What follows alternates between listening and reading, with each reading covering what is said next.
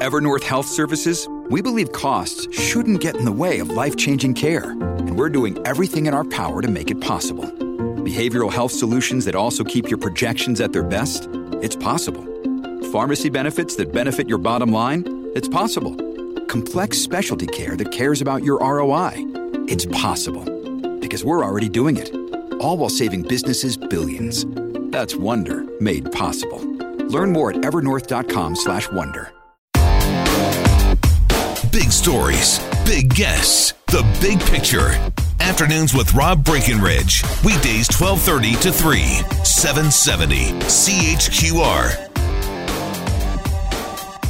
Well, February 1st is just days away.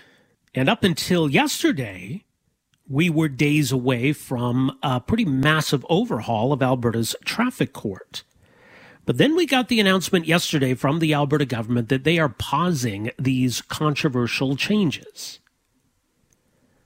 They are going to delay these changes, they say, by 90 to 120 days, so basically 3 or 4 months, to talk to Albertans. So this is phase 2 of the Alberta government's Safe Roads Initiative, they're calling it. Phase 1 saw changes to the way impaired drivers are dealt with. These changes would have dramatically overhauled the way in which a motorist contests a ticket. You would have 7 days to decide whether to do so. You would have to pay a non-refundable fee for doing so. You would submit your case to an adjudicator, essentially trying to argue your innocence, trying to prove your innocence. And if that was rejected, your only recourse would be to file a judicial review. So certainly the deck seemed to be stacked against motorists. A system that would mean far more tickets would stand, probably far more tickets would be written in the first place. Now, the announcement from the Alberta government yesterday in announcing the pause didn't really seem like they've changed their mind on this. And it sounds like maybe the goal over the next 90 or 20 days is to accelerate their PR campaign and convince all of us that this is a good idea. So the changes may still be coming. Joining us for some thoughts is one of the individuals who was really sounding the alarm about this, and we spoke with him some weeks ago. Charlie Pester is a former police officer. He's a traffic court agent, operates Points Calgary, and joins us on the line here this afternoon. Charlie, good to have you back with us here. Welcome to the program. Hi, Rob. Thanks for having me. So how surprised were you by that announcement yesterday? Well, I knew, I knew the public was finally starting to kind of get their eyes opened on this. Yeah. And we knew they were feeling some heat. And, the bottom line with this delay is that, in my view, this is simply they're just trying to buy some time so the public interest fades away. And I can tell you right now, I'm not going to let that happen if I have anything to say about it. And there's a couple of things on this that people need to be clear. This $50 or $150 fee thing, that is really a red herring on this, because this process is designed in the first place to find everybody guilty, okay? That's what it's been found upon right from the start, and that was clear way back when in 2013, 2014, when the prosecutors, or one prosecutor in particular, asked one of the early architects of this plan, well, what happens to all the innocent people in this program? And his reply was, too bad, who cares, it's only money. So, this is not designed to be a fair system. It's designed to do a couple of things. Eliminate Crown discretion on matters, well, to eliminate prosecutors totally, and to eliminate judicial oversight. They could offer you a prize of $500 if you get found not guilty in this process. But guess what? You're not going to get any prize because you're not going to be found not guilty, because it's extremely difficult to disprove a negative. Unless you have some kind of ongoing 24/7 video camera in your car, it's absolutely ridiculous. This thing allows the police to use basically a standard of perfection on enforcement, and they can charge with the maximum charges for any situation because there's no case law. The interpretation of everything is up to them. And these are the real issues behind this thing. And this release that the new current Justice Minister put out last night, I find absolutely outrageous and frankly insulting. And I'm not the only person that's raising this view. I've spoken to other people that are involved in the court system, in traffic court, not necessarily all on my side of the fence, but I can't mention their names because obviously their fear of payback from big government here is that this is absolutely outrageous when they try to blame traffic court for criminal charge dismissals and things like that. Traffic court, for one, when you're dealing with circuit courts, traffic court doesn't even run on the same days as criminal courts and circuits, and there's many, many empty courtrooms. So don't give me this nonsense about all our courtrooms are full up and things like that. That is absolute garbage, okay? This thing started way back in 2014. It's the same individual or individuals pushing the envelope on this. Either one of two things. Either the government's being misled and they're falling for it, or they're frankly being disingenuous with the public. And,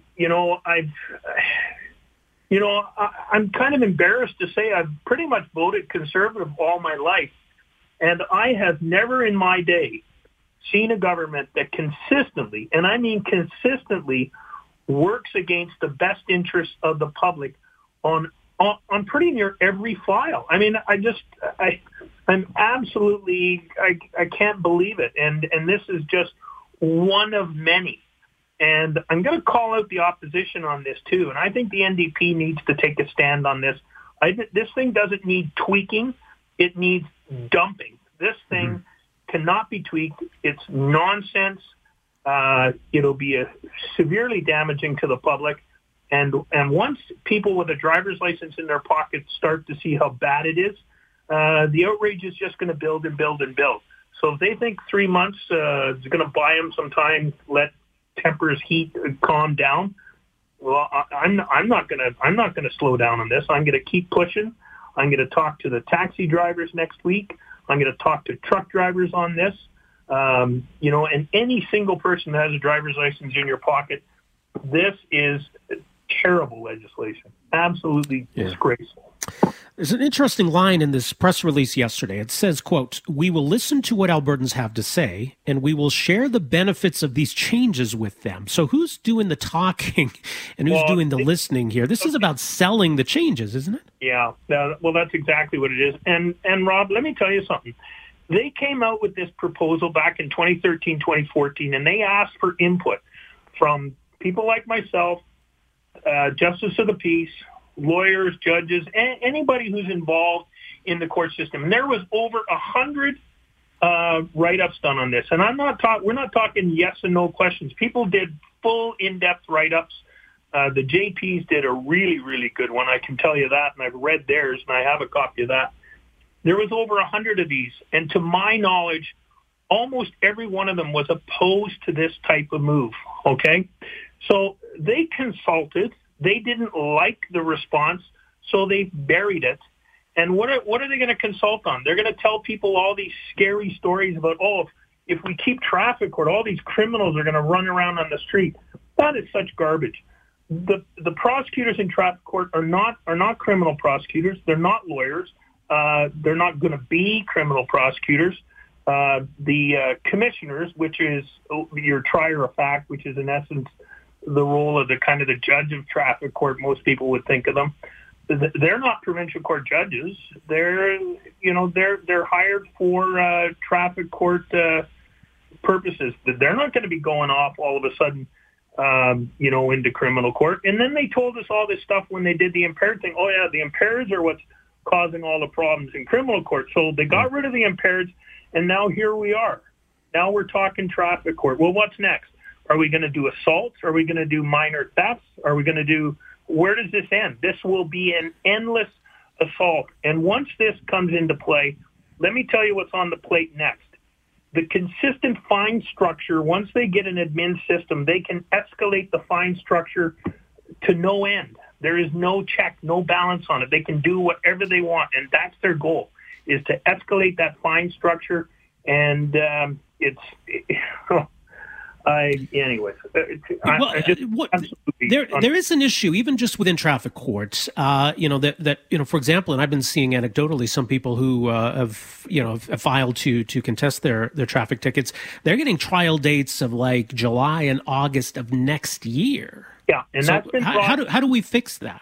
That's brought out by COVID, Rob. It's as simple as that. There has in essence been no traffic court other than I think about maybe a month to 6 weeks where we've had traffic court. Prior to COVID, traffic court generally in all the areas I went to, you would get a date within 3 months. So what they're trying to do is they're clearly using the cover of COVID as to these delays to make a permanent change to the rights of Albertans. And it's not going to stop here. Don't kid yourself. If these guys get away with it, other provinces are going to jump on board as well. So that's the problem. And they're not going to lose traffic court cases or criminal court cases because everything I've read that anybody who's made the argument on delay where it's been created by COVID has been ruled as an extraordinary delay, and it hasn't been an issue. So, and those things will certainly work their way out relatively fast once the court system gets back going on a more regular type basis. That they'll work their way out actually very quickly. So in the meantime, look, the takeaway here, and maybe the silver lining here, is that the government is sensitive to the public pushback here. They realize people are upset. They're trying to recalibrate. But what's the lesson here then for people who are angry? I guess it's to keep pushing, right? Yeah, absolutely. I mean, let your voices be heard because you know what? I can get on the radio or TV or people can put, write-ups about what I say in papers and things like that. They don't really care what I have to say, Rob. What I'm trying to do is motivate the public to not have this attitude that, oh, my voice really doesn't count. Well, you know what? Your voice does count. Contact your MLA, phone them, send them an email. Let them know you're not happy and let them know you're not going to buy into this nonsense that they're trying to sell because they will. I mean, the comments I'm hearing is that these people will stop at nothing to try to push this plan through. I mean, it's as simple as that. They've been at it for 10 years, and it's been nonstop. And I know people that are involved in the court system from a government end who've been going day to day over the last 10 years with this thing hanging over their heads and afraid to lose their jobs and things like that. You know what? The nice thing is right now I'm in a position where I'm frankly old. So, whether this happens or not, I will clear whatever I have on my plate and I'll move on from there. But there's other people that don't have that, that aren't in that position. And the problem is if people think their insurance is bad now, and I hear these complaints about insurance, if you think your insurance is bad now, you wait and see what happens when this thing comes into play. Because I'll tell you, you will be fortunate to be able to afford your insurance. I mean, it'll be an absolute luxury to be able to own a car. And I kid you not, because I know the surcharge levels that come into play in some of these charges, and I know what's going to happen when this thing, if this thing comes into play, how it'll take place. And,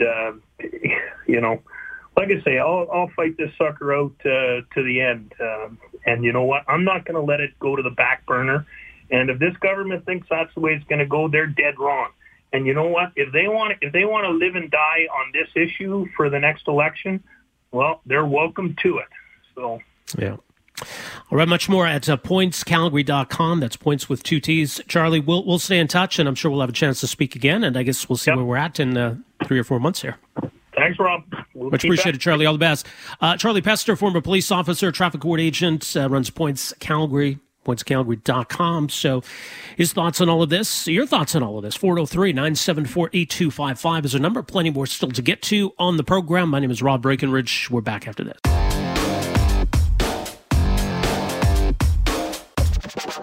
I do want to make note of the fact that today is International Holocaust Remembrance Day. And to talk about the importance of Holocaust education to ensure that the next and future generations understand what happened, what the Holocaust was. Troubling survey released this week, for example, by the Canadian charity Liberation 75. About a third of Canadian American students questioned as part of the survey, questioned as to whether the Holocaust actually happened. That's really troubling. And what does that say about our education system? So I do want to talk about the importance of Holocaust education. But also, there's a story here that I want to focus on regarding unresolved questions with regard to, in this case, one of the heroes of the Holocaust, Raoul Wallenberg, who was a Swedish citizen. His actions saved about 100,000 Hungarian Jews during World War II. After the Soviet liberation of Hungary, Wallenberg disappeared. So now that Sweden is assuming the presidency of the International Holocaust Remembrance Alliance, B'nai B'rith Canada is calling on Sweden to push for answers, that Raoul Wallenberg deserves justice, even after all these years. Joining us to talk more about these stories, very pleased to welcome to the program here this afternoon, Ruth Ashrafi, who is a regional director with B'nai B'rith Canada, b'naibrith.ca. Ruth, thank you so much for joining us here this afternoon. Welcome to the program. Thank you for having me. Well, first of all, I mentioned this troubling report from Liberation 75 and what it tells us about whether we are teaching the Holocaust, the lessons of the Holocaust to the young people of today, that many young people in Canada and the U.S. maybe don't know about the Holocaust, don't know what happened. How troubling is that to you? Well, in a way, I understand it. Because, let me tell you, the first thing you see when you walk into the Holocaust Museum in Washington is video footage of British troops liberating the concentration camp in Bergen-Belsen in 1945. And why did they make those videos? Well, the British commander there says, nobody is going to believe this. This is so atrocious that you will only believe it if you see it with your own eyes. Those British soldiers walked in that camp and they saw piles of corpses, walking skeletons, and all of this did not happen hundreds of years ago, somewhere in the middle of nowhere in the Middle Ages, but it happened in the 20th century in Germany, one of the most modern countries in the world. And not only the images are incomprehensible, the numbers are staggering too. Just to give you another example, in 1944, from the middle of May till the middle of July, 440,000 Hungarian Jews were deported to Auschwitz. 8,000 Jews a day, 7 days a week, and the vast majority were gassed upon arrival. In 55 days, 440,000 Jews were dead. So it is beyond comprehension, but unfortunately it did happen, and therefore I think Holocaust education should be compulsory on the social studies curriculum in Canada in every province and territory. And I think it is the job of the Canadian government to educate the Canadian youth, because if they don't do it, kids will get their information from social media where anybody can say just anything. Yeah, and that's unfortunate. I mean, there's no shortage of Holocaust denial out there. I mean, I don't think these young people, as you say, are deniers per se, and maybe there is something to be said for the fact that it is just so evil that it's almost beyond the comprehension of young people today. But, clearly these lessons are not being taught. What do we see when we look across the country in terms of curriculum? No, and therefore, Holocaust Remembrance Day on a day like today is so important, because you can say 77 years after the liberation of Auschwitz, why do we still need to remember this? But I think there are 3 reasons why this is so important. The first one is that the Holocaust was not just a crime against Jews and other victims, such as the Roma, homosexuals, handicapped, and Jehovah's Witnesses. It was a crime against humanity. And just let me explain that for a moment. Jews were hated because they were different. For centuries in Christian Europe, Jews had been the only religious minority. They were always the other. But that exactly is the thing. We are all other, different, and unique. And that is what makes us human. And a society that has no room for difference has no room for humanity. And the troubling thing is that the hate that begins with Jews usually never ends with Jews. History has shown time and again that Jews are often the canary in the coal mine. And where you find this sort of hate, you find a threat to a free society.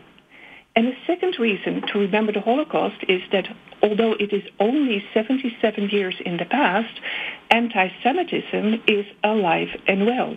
In North America, in Europe, in the Middle East, Jews are being accused of almost anything. Jews control the government. They control the economy, the media. They attacked the Twin Towers on 9/11. They created AIDS, Ebola, etc., etc. The list is endless. B'nai B'rith organizes a national audit every year of anti-Semitic incidents, and the audit of 2020 showed an 18% increase in incidents over the year before. And if you put that in perspective, 15% of all the hate crimes in Canada are committed against Jews. The Jews are only 1% of the Canadian population. Jews are the country's most targeted religious minority. And I think... I was going to say, in the pandemic, I think, has exacerbated the problem. You know, the same conspiracy theories that anti-Semites have used for years, they're now using COVID as well. Absolutely, added to the list. You know, the list gets longer and longer.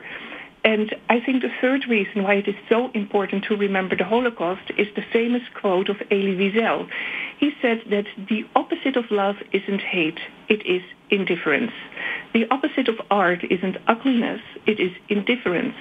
The opposite of life is not death, it is indifference. And that is the terrible lesson of the Holocaust. Indifferent bystanders. Many disasters happen because people don't care and allow them to happen.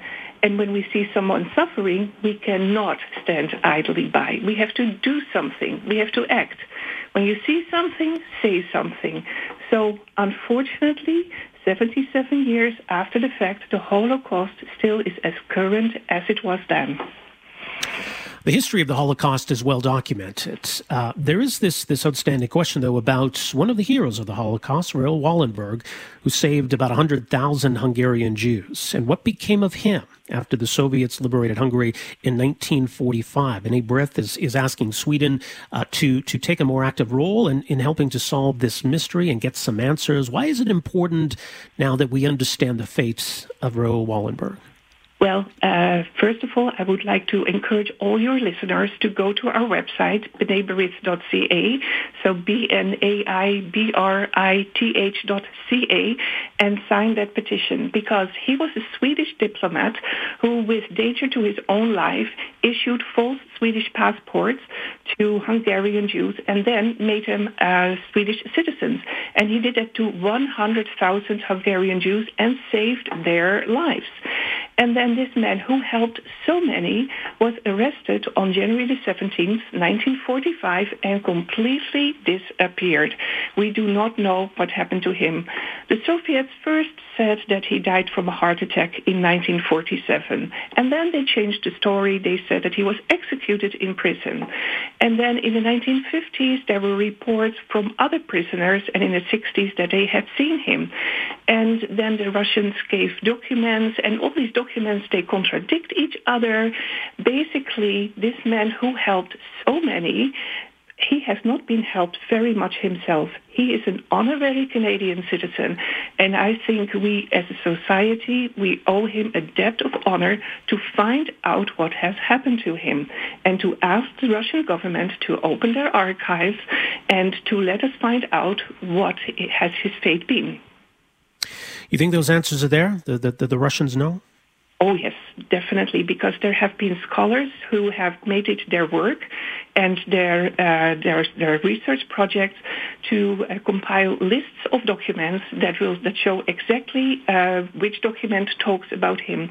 For instance, in 1989, if I'm not mistaken, Wallenberg's family went to visit the Soviet Union, and then suddenly they found possessions of him who, according to the KGB, had fallen out of a cabinet that they were cleaning up. So suddenly they do find possessions of, you know, how many million people went through the Soviet Gulag prison system, and they do find possessions from Wallenberg. They know much more than they let on. Much more is mentioned at bnaib'rith.ca. Ruth, thank you so much for making some time for us here today. Really do appreciate this. Thank you so much for having me, and enjoy. Good luck with the show. Yes, thank you, Ruth. Appreciate it. Ruth Ashrafi is Regional Director with B'nai B'rith Canada. So some thoughts on why there's still a need to get some answers in the Raoul Wallenberg case, and some really important thoughts from her on the importance of International Holocaust Remembrance Day, which is today.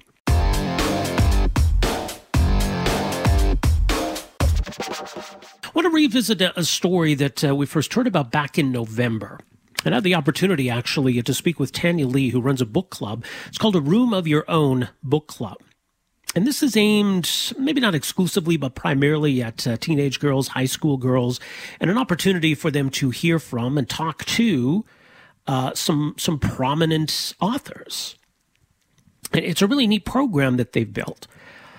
One of the events was to have included Marie Henein, well-known criminal defense attorney who's written a book herself, a memoir.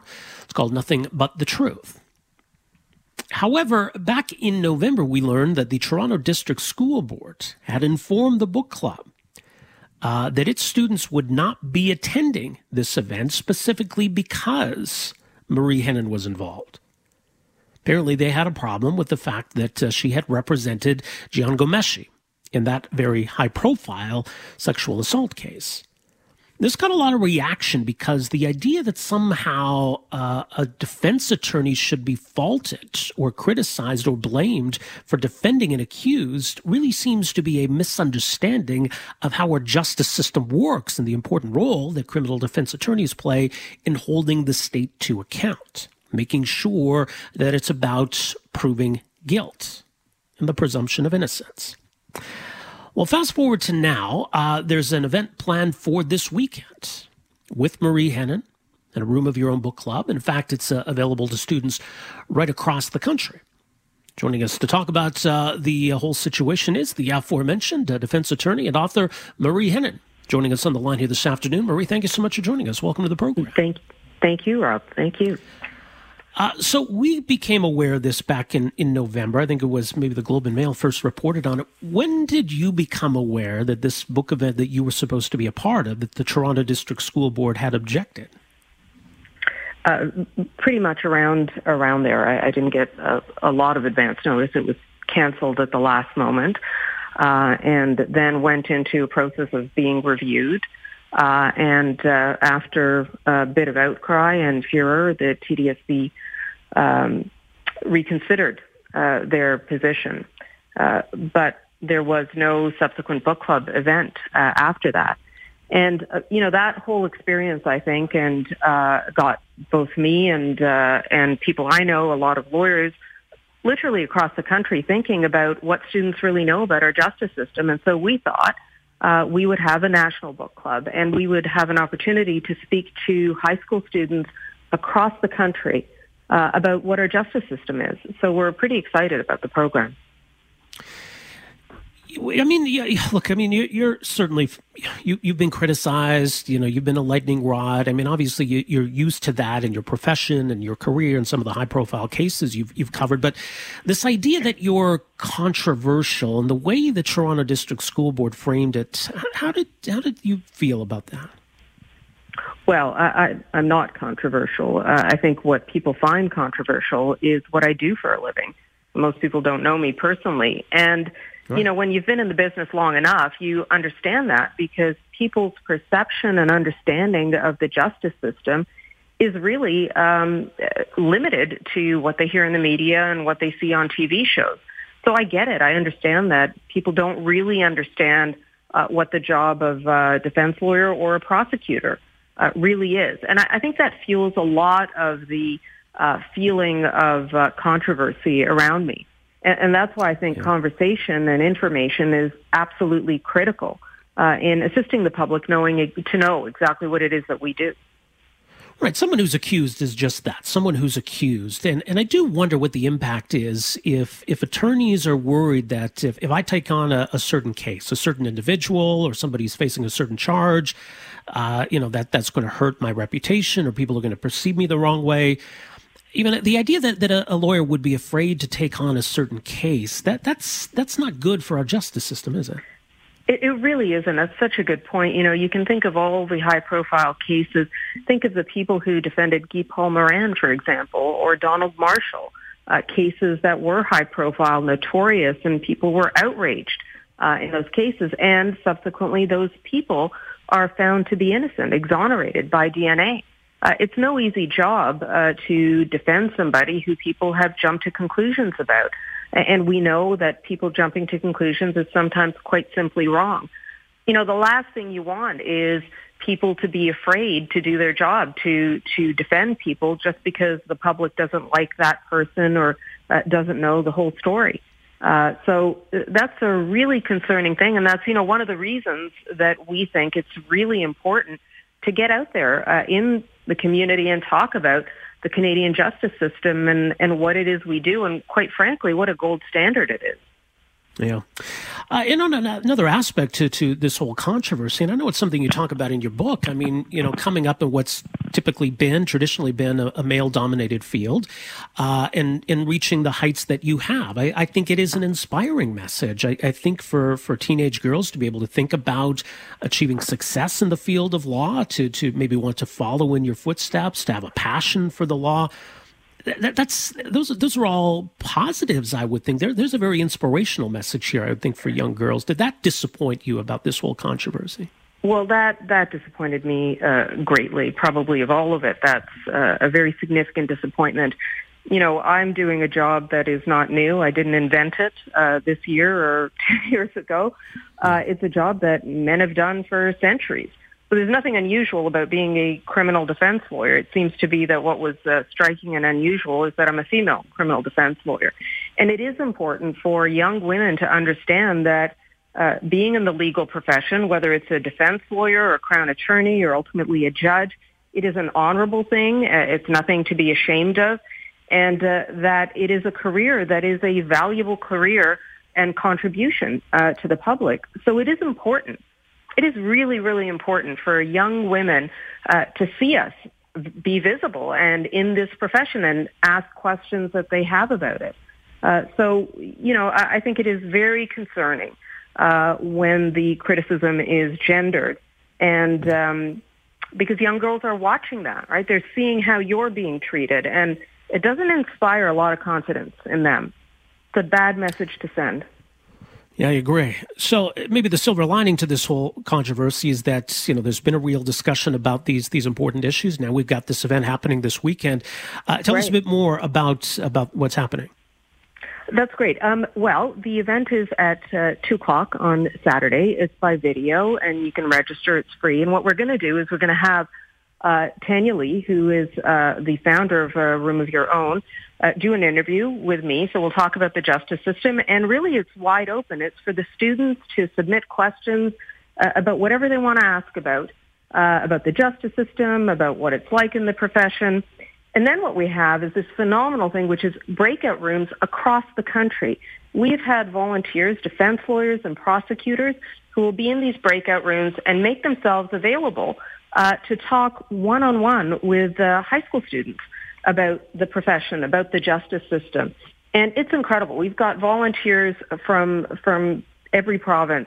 And so it's really exciting because I think for a lot of people, and a lot of young people in particular, it is really opaque what the justice system is. And I just think this is a great opportunity. I wish I had the chance to talk to a real live lawyer. I didn't know any growing up, and it would have been a good opportunity. And the best part is it's free.